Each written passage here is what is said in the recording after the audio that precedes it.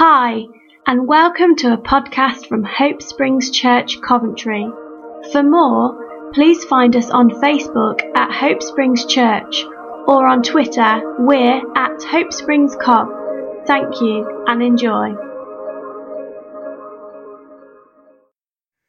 So today, as part of the Catchphrase Christianity series, I want to talk about disruptive grace. There's this curious incident at the start of John 5 where Jesus encounters a lame man at the pool of Bethesda. Now, Bethesda, as John notes, is an Aramaic word, and it can either mean house of grace or house of disgrace. And the idea behind it being a house of disgrace was that it was a house of the sick people gathered here. And an idea ubiquitous in the ancient world, and we also have it today, was that people deserve what they get. Job's opponents insist that he must have done something wrong. He must have broken some rules. He must have contravened some codes of conduct to receive the bad things that he's received. And implicit is that God gave him those bad things. In John 9, so in the New Testament era, in John 9, the disciples asked Jesus, who sinned? Was it the man or his parents that he should have been born blind? And Jesus kind of cuts across all that and says, neither he nor his parents have sinned, but now I must work the works of God and heal this guy. And the same thing happens in the house of disgrace.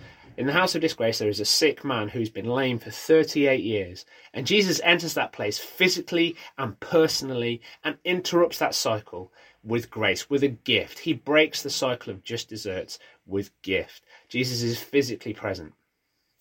Now, we need to look at this in a bigger way. Like we adhere to this idea of sowing and reaping. We adhere to this idea of entitlement. I have done good things. I am a good person. I have worked hard. Therefore, I am entitled to the good things that happen to me. And the correlate of that is that I do not deserve anything bad that happens to me. People will say that to us. If something bad happens, like we've just had to cancel our holiday this year due to the pandemic, and people are kind of feeling bad for us. Bad things. You are good people. You don't deserve bad stuff to happen to you, because we adhere to this idea of karma. Some will call it sowing and reaping. Some will call it justice. And on the flip side of that, so I'm a good person, I deserve good things. On the flip side of that, there is some, the beggar by the cash point at the local supermarket. Clearly, he's reaping bad things because he's sown bad things. He didn't try hard enough at school, or he didn't stick to his job, or he's got addiction issues that have sent him in a downward spiral. Therefore, he deserves bad things. We hold this view, and we might not always be willing to confess that we have this view, but we do. And what I want to say is that Jesus interrupts this cycle, this mechanistic sowing and reaping, just desserts, entitlement cycle. Jesus interrupts this, and now this is a mechanism. It's implacable, it's logical, it's sequential. There is no relationship involved in this kind of sowing and reaping. You do bad things, you get bad things. There's no need for a personal relationship with Jesus Christ in that whatsoever. But I want to say that Jesus interrupts that by being physically and personally present, and he interrupts it with grace. And these two ideas of grace and physical relationship are really important. So how is this relevant to us today? Well, first of all, we have to say that the cycle of sin and death, sin resolutely leads towards death.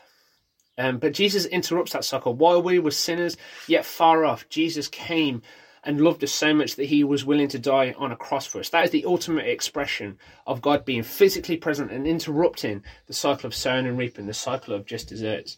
Now, I'm kind of ploughing on through this fairly quickly, and I'd really advise you to go and read the blog, which fills out this idea more fully. But something's come to light in current affairs at the moment that kind of illustrates this, not beautifully, it's kind of awkward actually, but it kind of brings this to the forefront. So Dominic Cummings, the chief advisor to Boris Johnson, the Prime Minister of England, has basically broken the rules.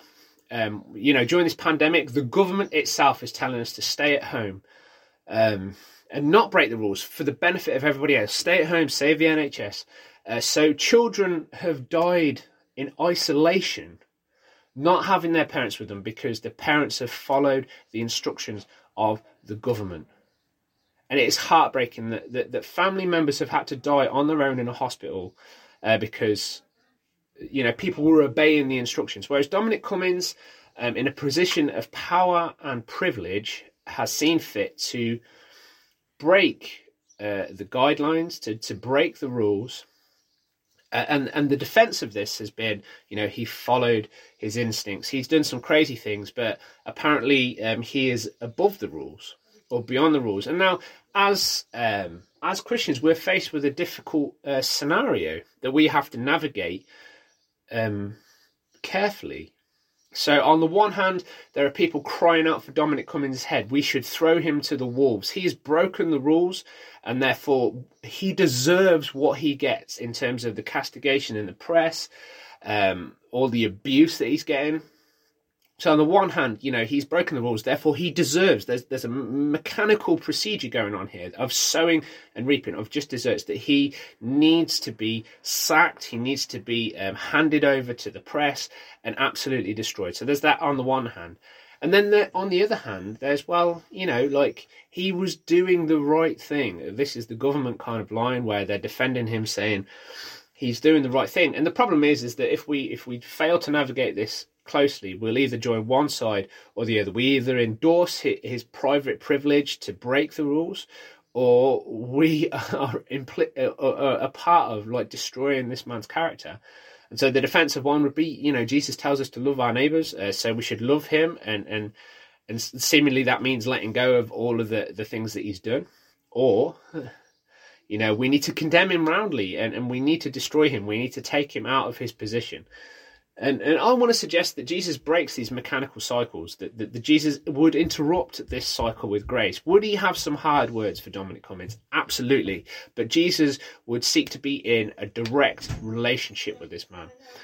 Would he suggest that Dominic Cummings is a victim of his circumstance and that he deserves what he is owed? He's deserved the hounding by the press. He's deserved the vitriolic abuse that he's getting on social media. I think Jesus would say no. We see Jesus getting alongside, the despised Pharisees. Nicodemus is a Pharisee, and Jesus kind of is willing to address him in conversation. He reaches out to tax collectors, the Roman centurions. These are the people that Jesus includes. But Jesus also includes the poor. We see it in the life of Paul as well. He was friends with the powerful Roman family, the Sergius Paulus family. But he's also friends with ex-slaves. You only have to think of Onesimus. He's a friend of a slave. So Paul, following in Jesus' footsteps, navigates this whole system of just deserts by being relationally present. Does that mean that he cannot correct people? No. Does that mean that he doesn't have difficult words and hard words for people? No. But he extends grace. He breaks a cycle with gift to allow liberty and freedom into a new life. Now, this is a very difficult thing to navigate because we have a hard time distinguishing between the structures that help society function and actually what is God's actions in this place. And now I want to suggest that God is willing to transcend our structures with grace, to include people, to rescue people, to liberate people. Because this idea of just deserts, it has quite insidious overtones either way that you extend it. So if I am wealthy, I've worked hard, I deserve good things. But the problem with that is that if I sit in this isolation bubble, this independent bubble of saying, well, I've done hard work and I've been a good person, therefore I deserve the things that I get over and against anybody else, that puts me in competition with everybody else for scarce resource. That also means that in somehow my identity, my very personhood, my ethical behavior is tied up in the good things that come my way, in my possessions, in the things that I own, in the things that I can accumulate. That identifies me as a good person. And if I'm not careful, then my identity gets wrapped up in that. On the other side, and we do this, is that people who are marginalized, who are poor, who are broken, who are vulnerable, who are weak, who are sick, who are ill, who are barren, who are facing bad circumstances, we tend to lump that as part of their identity. These bad things are happening to them because they are certain sorts of people. And I want to suggest that Jesus wants to liberate us from these impersonal ways of viewing people, from these impersonal ways of living, from these mechanistic ideas of how the universe is orientated. And I want to suggest that Jesus primarily is relational. and Jesus is primarily graceful. And therefore, as Christians, we need to first be relational and graceful before we are judgmental. So there's something to think about. Go and read the blog, go and enjoy, go be challenged. In Jesus' name, amen.